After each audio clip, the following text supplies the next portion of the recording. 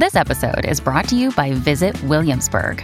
In Williamsburg, Virginia, there's never too much of a good thing. Whether you're a foodie, a golfer, a history buff, a shopaholic, an outdoor enthusiast, or a thrill seeker, you'll find what you came for here and more. So ask yourself, what is it you want? Discover Williamsburg and plan your trip at visitwilliamsburg.com. Please be advised, this podcast contains graphic audio and themes that may not be appropriate for all listeners. There's so much life in each one of these apartments and condos, so much life that you just have to be like a forensic detective and start pulling back the layers and just examining each person who lived in that building. We have been hearing the word forensic a lot in this series in the context of the forensic investigation into how and why Champlain Towers South failed so catastrophically almost a year ago. But what longtime Miami Herald reporter and editor Joan Chrysos is talking about here is being a forensic detective when it comes to the stories of the lives lost in the disaster. Last June, in her role of running health and education coverage, Chrysos was focused on COVID and school closures in South Florida. But on the morning of June 24th, her role changed dramatically. I have worked at the Herald for more than 35 years, and after Surfside, I became the editor in charge of telling the stories of those who are missing and those who died. As we've heard throughout this series, the Herald has covered Surfside from every possible angle from the very beginning. There were reporters on the scene, at the hospitals, at Surfside Town Hall, working the phones, talking to structural engineers, talking to survivors, finding family members. All of those voices that we've heard from in the first 11 episodes in our series. We have gone deep inside every aspect of this story with these reporters. How did this actually happen in the middle of the night with it just out of nowhere? That I'm not sure there's anything that really prepares you for how mind-boggling that is. Are you okay? Is anybody down there injured? Get fire rescues on their way. This is huge. I mean, humongous. We had never seen anything like this. It defied the imagination. Why did the building fall down? What happened? What caused that? This looked like a miniature version of the Twin Towers. And we had to figure out how to cover that. I heard the big boom, boom, boom. You don't have a notepads right now? I wish I did. The lady come downstairs and was like, did you hear that? I say, that's the elevator. She said, no. We're going to need assistance with this rescue from the second floor. Delta South. The building is at risk for a further collapse. Stand your ground. Keep in a safe spot. We will get to those individuals. Notify them the best that you can at this time. We've heard them reconstruct the collapse timeline using witness and survivor accounts, 911 calls, even the sound of rebar snapping inside concrete in a lab. We've heard these reporters tell us the history of the town of Surfside, how Canadian developers made Champlain Towers a reality, and how the son of a Cuban immigrant put up a super luxury building right next door. We've also been exclusively inside the briefing room where families waited for word of their missing loved ones. We've been inside the courtroom where neighbors pointed fingers and fought over money. We've heard about the massive settlement, which we'll hear more about later in this episode, and we've been inside the story of how, thanks to Florida politics, change will be slow to come, if it comes at all, in the wake of this tragedy. We are going to transition from search and rescue to search and recovery. My pain is unbearable. I am constantly suffering. My heart is shattered into a million pieces and beyond repair. Once you get past the engineers and the contractors and the developers and the town of Surfside and the condo association and the consultants, you start blaming your neighbor. This memorial should be a permanent reminder of what happened here at 877 Collins Avenue. We do not build over dead bodies. I have awakened in the middle of the night screaming. The surreal abyss that confronted us when we opened our front door to face the ocean. And the feeling of water around my ankles in the garage, paralyzing me with the fear of being electrocuted. Buildings do not just randomly collapse in the middle of the night.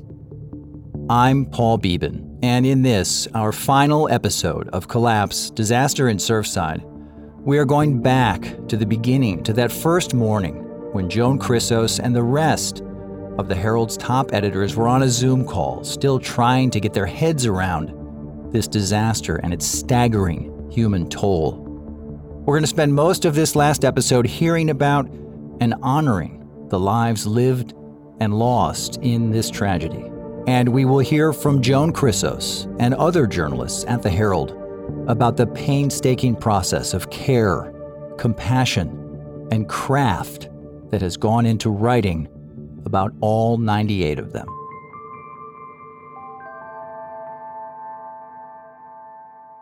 There was a lot of adrenaline. It was probably late morning when we had that meeting, and so we're still coming off of what's going on, what happened, deploying people.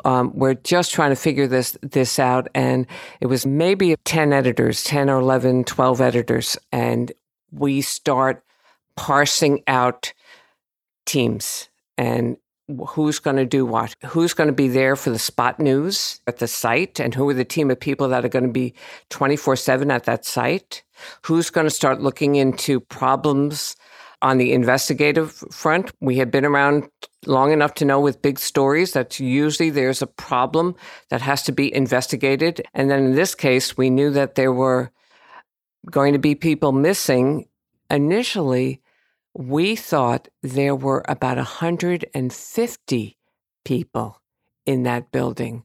I don't know how we got that number, but we thought there was 140 to 150 people who had perished in that building. And in that meeting, the Herald made a decision, a commitment. The newsroom was going to do much more than just identify everyone who died in this disaster. No, every single life lost was going to be reported out and remembered with a full obituary. And that was a job for Joan Chrysos. We didn't expect a lot of the people in that building to come out and be rescued in the rubble. You know, we figured that there may be one or two or three, but most of the people who were in that building were not going to have survived, and that we have to start putting a team together to write stories about the people in the building. And as we start plotting what we're going to do and who's going to handle what, I just remember being, asked, told, volunteered. I don't remember exactly what happened, but Joan, you're going to lead the coverage of the people. We want to do stories on every single person in that building. Chrysos' first love is writing about people, and she told me that on this very first day, she had a kind of revelation. As she faced the seemingly terrible task of making a list of the lost, of putting faces to names, and then telling the final version of their life stories, drawing a circle around a seemingly bottomless pool of grief and sorrow, she realized that this was the work that she'd been meant to do and had been preparing for it for her entire career. She was in the right place at the right time, and she felt humbled, grateful to be right where she was. This building was an amazing tapestry of people who lived there. There were people from ages 1 year old to 92. Such a rich mixture of people. There were teachers, coaches, There was a whole network of people who came from the Cuban, Jewish, Puerto Rican diaspora. There were young families that were starting over. That building was, people gravitated to start a new life. Over the years, I've written so many profiles. It's what I love to do, and I love the details about telling the stories of people's lives and getting the details that nobody else has. So I looked at this as, oh my goodness, this is everything I have always loved about journalism, to write the stories about people. And I couldn't think of a more meaningful way to tell the stories about the people who died and honoring them. And it was such an honor for me to be in charge of this team. It was all my strengths and all my years, more than 35 years at the Herald, coming together in one moment to focus on the stories about the people who died that terrible day.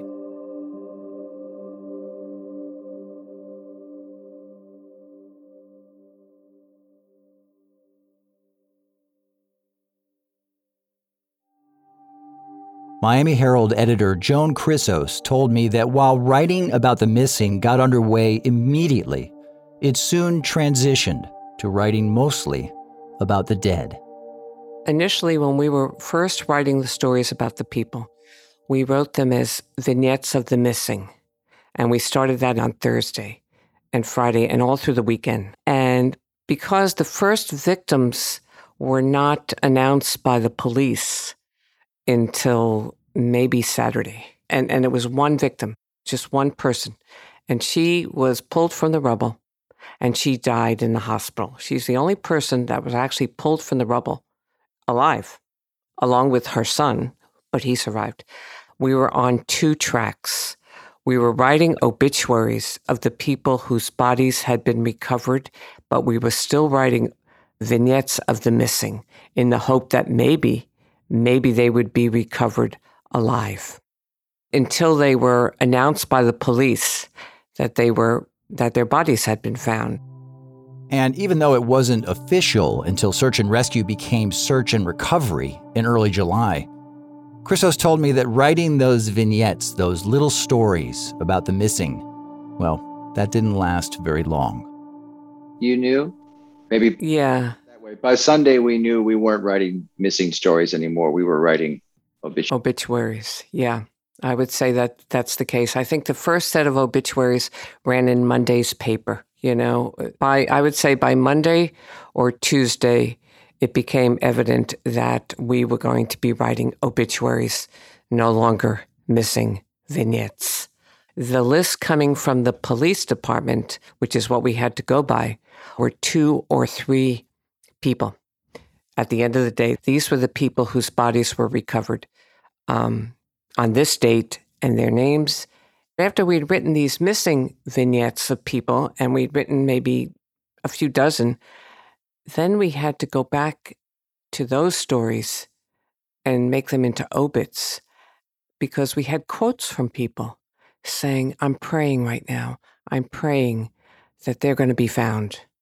And we had quotes like that from people in the missing. So we had to go back totally and rewrite them as obituaries from the missing.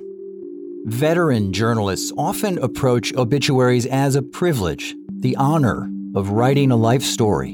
And it's got a natural structure to work with, a beginning, a middle, and an end. But when the end is so shocking and so sudden for so many of all ages and stages of life, even the most seasoned writers can wither under the emotional weight of this work. Chrysos said the story of one family in particular, the Catarassis, hit the staff especially hard. 3 generations, aged 7 to 89, were wiped out in the collapse. Before we talk about this one family, though, I want to say that all of these lives are worthy of our attention. There are so many more than we can do in just one episode. But each and every one is memorialized in a special section on the Herald's website. Floor by floor, unit by unit, you can go through the building to see who lived where and link to what the Herald wrote about them. A little background now about the Catarasis. This multi-generational family lived in Unit 501. Gino, 89, was a retired engineer from Argentina who loved to paint.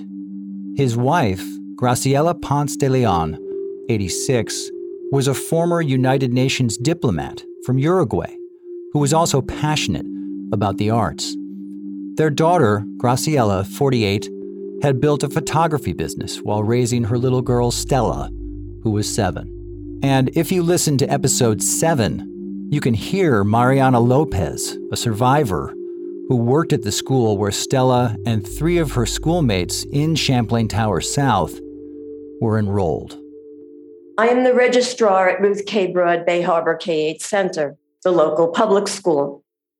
4 of the children who perished that night, Emma, Lucia, Stella, and Lorenzo, were all students at the school.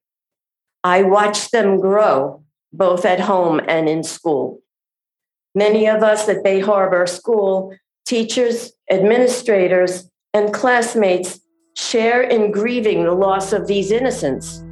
At the time of the disaster, Stella's aunt Andrea, who was 56, was in town from Buenos Aires staying with her younger sister, her niece, and her parents. She was there to help out while Gino recovered from having a pacemaker replaced.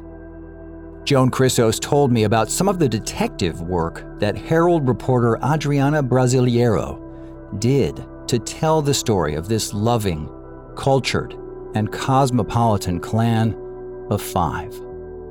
She was able to uncover by going back to the original United Nations archives. Most people wouldn't even know how to do that.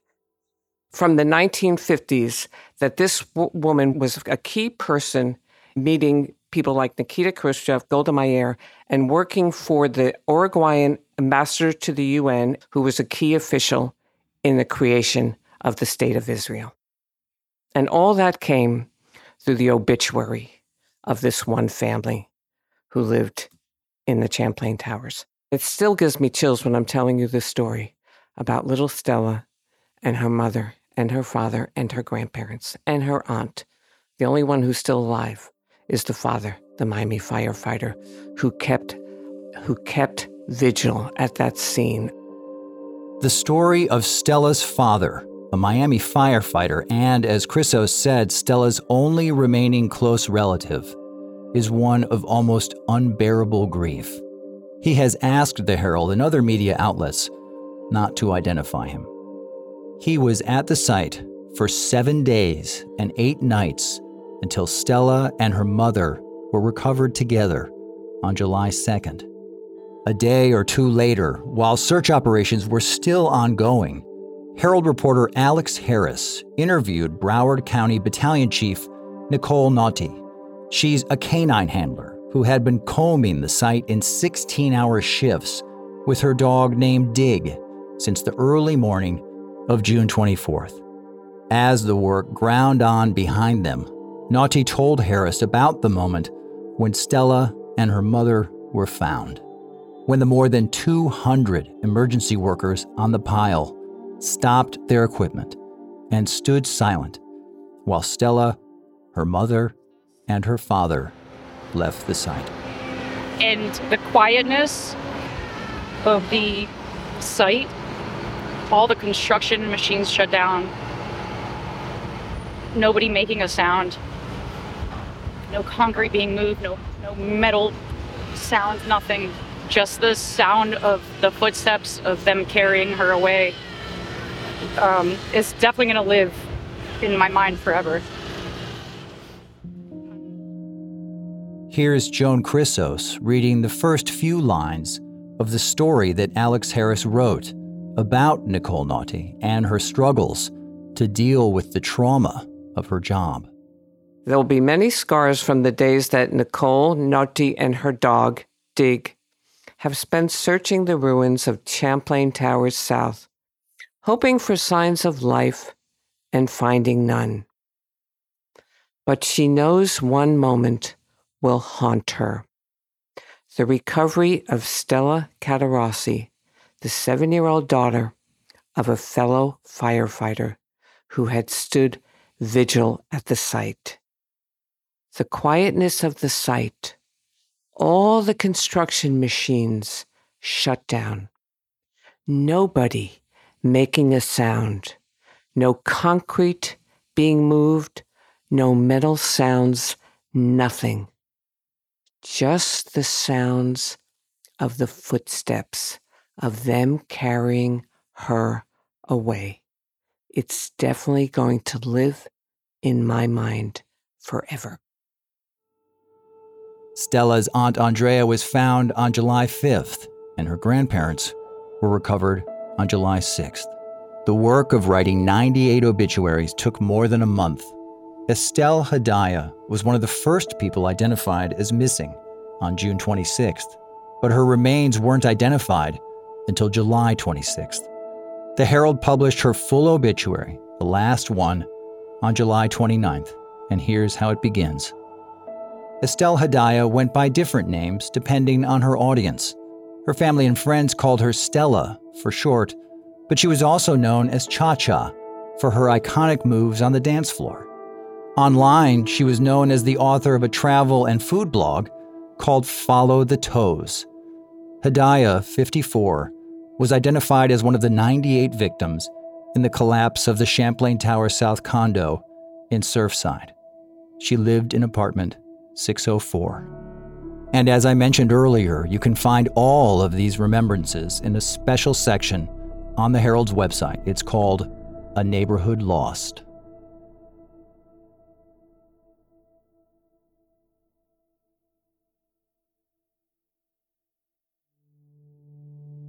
At the same time the Miami Herald was covering the loss of individual lives in Champlain Towers South, it was also covering the collective loss, the disappearance of what had been the vibrant community of this building. Longtime Herald reporter Linda Robertson called it a small town within a small town. Champlain Towers South was the first, high-rise. It was only 13 stories high, but it was the first oceanfront high-rise in this little town of Surfside. And it was built in 1981 and during a real building boom time in Miami. And the way that it had evolved, the way that the people who live there had changed over the years was a real reflection of greater Miami's demographic evolution as well. So I thought it would be interesting not only to bring these people sort of back to life in a way so that our readers could relate to them and empathize with their family members, but also to show how this place was a reflection of, Miami itself. Robertson has been a reporter for the Herald since 1983, much of it as a sports writer who specialized in deep profiles.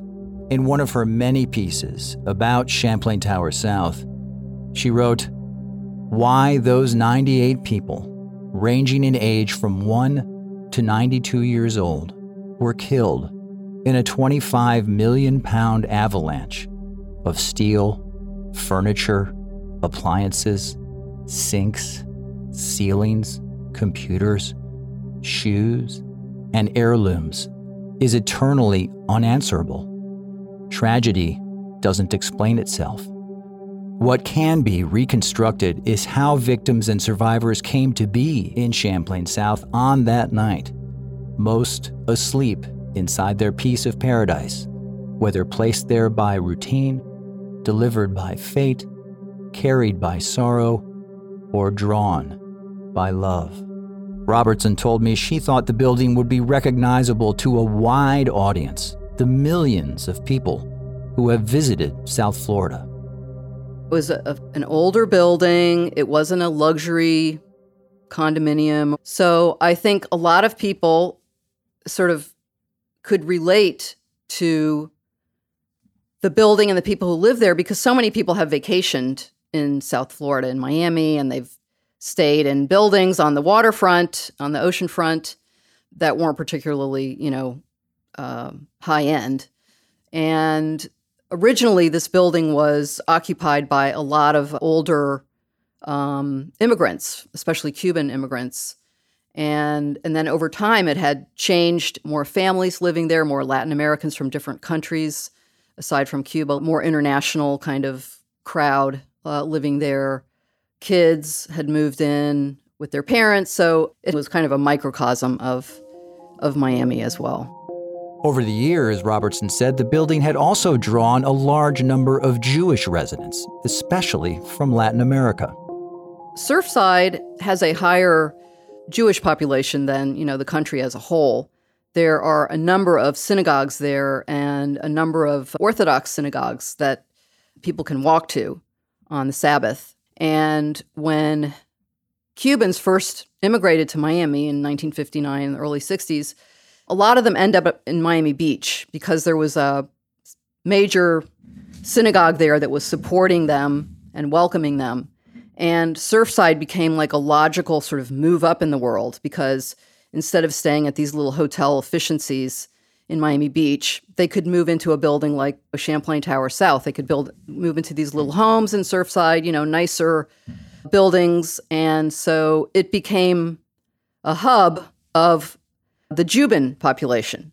And one of the nicknames was the Tower of the Abuelas, because a lot of Cuban grandmothers lived there, and Jewish Cuban grandmothers, and that's abuela. And they would have their grandkids over to swim in the pool and play on the beach. Over time, it just became sort of a hub for that group, and thus this idea that everybody knew someone in that building if you lived in Miami. In one of her stories on Champlain Towers South, Robertson spoke with Sergio Lozano, who lost both of his parents. Lozano lived nearby and had dinner with them the night of the 23rd. He told Robertson, quote, "What hurts the most is that these people died in their home. They were betrayed by their own home. We recognize the warning signs now, but they never saw it coming." Joan Chrysos has been Robertson's close friend and editor for years. Linda gets details like nobody gets details. She has that curiosity and wants to know. Sergio Lozano, not only did he have dinner with his parents the night before the tower collapsed, but she wanted to know what he had for dinner. He had pork tenderloin because that was his favorite dish, and his mother made it. And the dessert with the lady fingers, with the custard, you could visualize them on the plate. You could smell them. You could taste them. That's what a good reporter does, brings you there to the moment. Another of the many relatives Robertson spoke with was Pablo Rodriguez, who lost his mother and grandmother. Rodriguez talked about the first day and the agony of waiting for his abuela and his bisabuela to be identified. My uncle called me that morning and he just kept crying and apologizing and saying, "Your mom, Champlain, I'm so sorry. And we're like, what are you talking about? Turn on the news and all you see is the pictures of the building collapsed. We started calling them. We started trying to reach them, trying to reach the emergency numbers. At the time, we actually had a little bit of hope because from the pictures, it looked like maybe her unit was one of the lucky ones that was spared.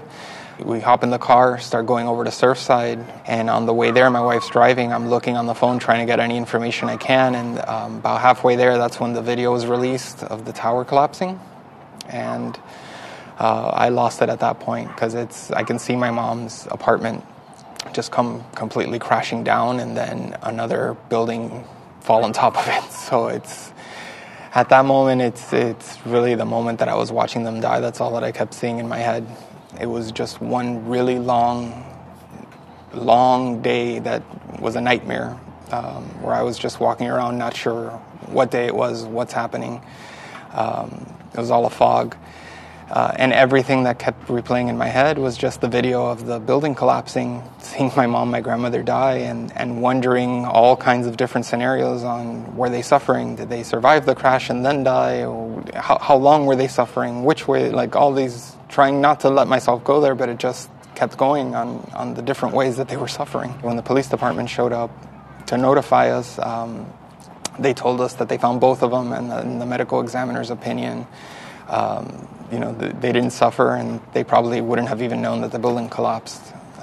Not sure how they know that. I don't know even if it's true or not, but I'm willing to believe it because I need to believe that. Manuel Manny Lafont was a beloved baseball coach who had lived in Unit 801 for more than a decade, previously with his 2 kids and wife, Adriana, before they divorced. Manny and Adriana shared custody of Mia and Santi. Lafont coached Santi's baseball team, the Astros. But it rained on June 23rd and practice was canceled, so Lafont called Adriana to ask if Santi could sleep over, which he often did. They were watching a soccer game on TV, Brazil versus Colombia. But Adriana told Linda Robertson she just wanted Santi home that night, and Manny said okay and drove Santi to her place. Here's Adriana recorded by the Herald as she visited the site of her family's former home.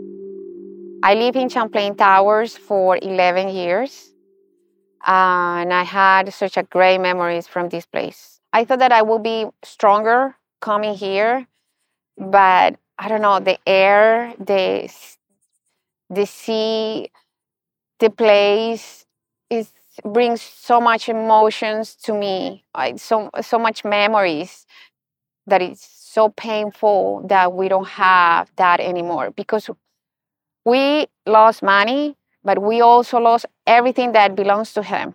We don't have anything. So that is even harder to accept. To come here is very hard. I cannot imagine my kids coming here to this beach again. That night, Santi was playing with Manny baseball as usual. And around 8:30, they called me and Manny asked me, Adriana, may I stay with Santi for tonight? For some reason that at this day, I don't understand why my mouth say no. And for some reason, Manny accepted without saying anything. He said, okay, I will bring it to your house. For me, that's a miracle. I mean, that's it. It was not my kids' day to die that night. That's it. I mean, there's no other explanation. No other explanation. As Linda Robertson wrote, tragedy doesn't explain itself.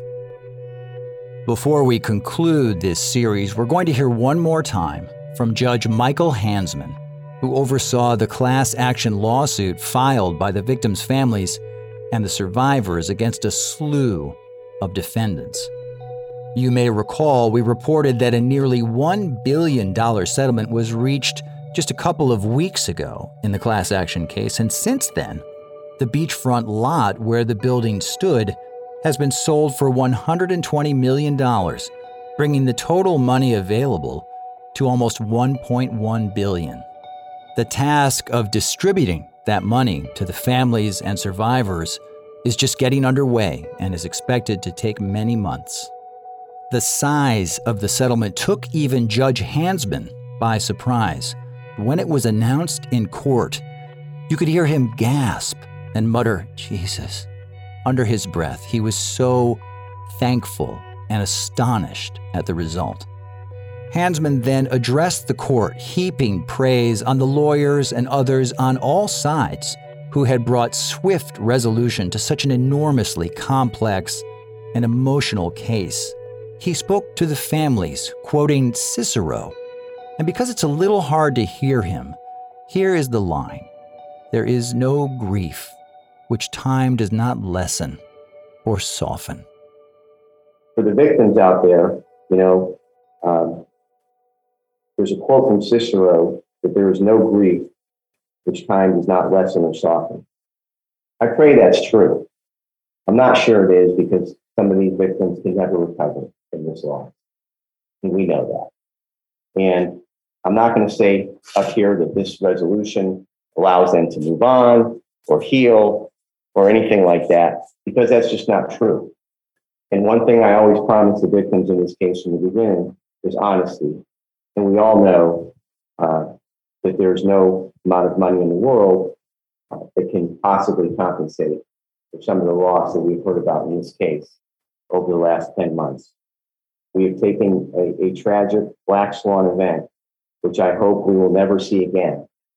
And we have done the best we can in a judicial forum to try to resolve it for these victims. Now, to the lawyers, I just want to say again, stepping up with no assurance of compensation, doing this as a public service. I don't want to be trite, but there are a couple quotes that I think are pertinent here today. And I'm going to quote Gandhi for one, which is the best way to find yourself is to lose yourself in the service of others.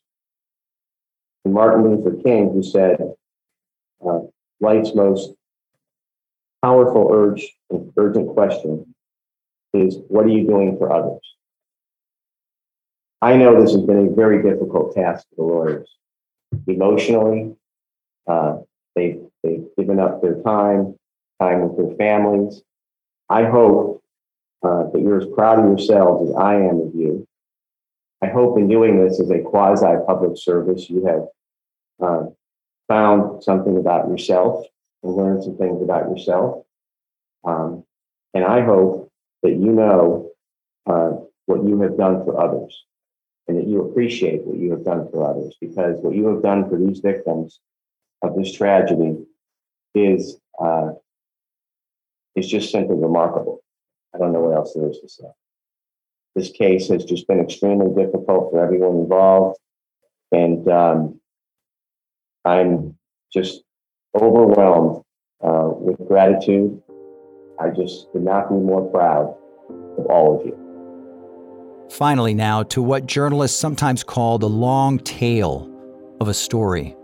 The Herald recently won, you might have heard, this year's Pulitzer Prize for its breaking news coverage of Surfside. But its investigative coverage, which we've heard a lot of in this series, has never stopped and is still ongoing. The investigative team still has more big stories about Surfside to break, even as the first anniversary approaches. Casey Frank has been at the Herald for more than 40 years as a reporter, editor, and for the last decade, the editor in charge of the investigative team. In the wake of their reporting, federal investigators actually reached out to experts about the causes of the collapse, something Frank said is fairly unprecedented. Now, Casey Frank is a very self-effacing Midwesterner from Chicago who resisted being interviewed for this podcast. He wanted to focus on his team's work, which he did in our interview. But I think you'll be as glad as I am that I convinced him to let me record him. The Miami Herald has a tradition of investigative reporting that goes back probably close to a century, back to the Knight brothers, John and James Knight, who were the founders of the Knight Ridder newspaper chain.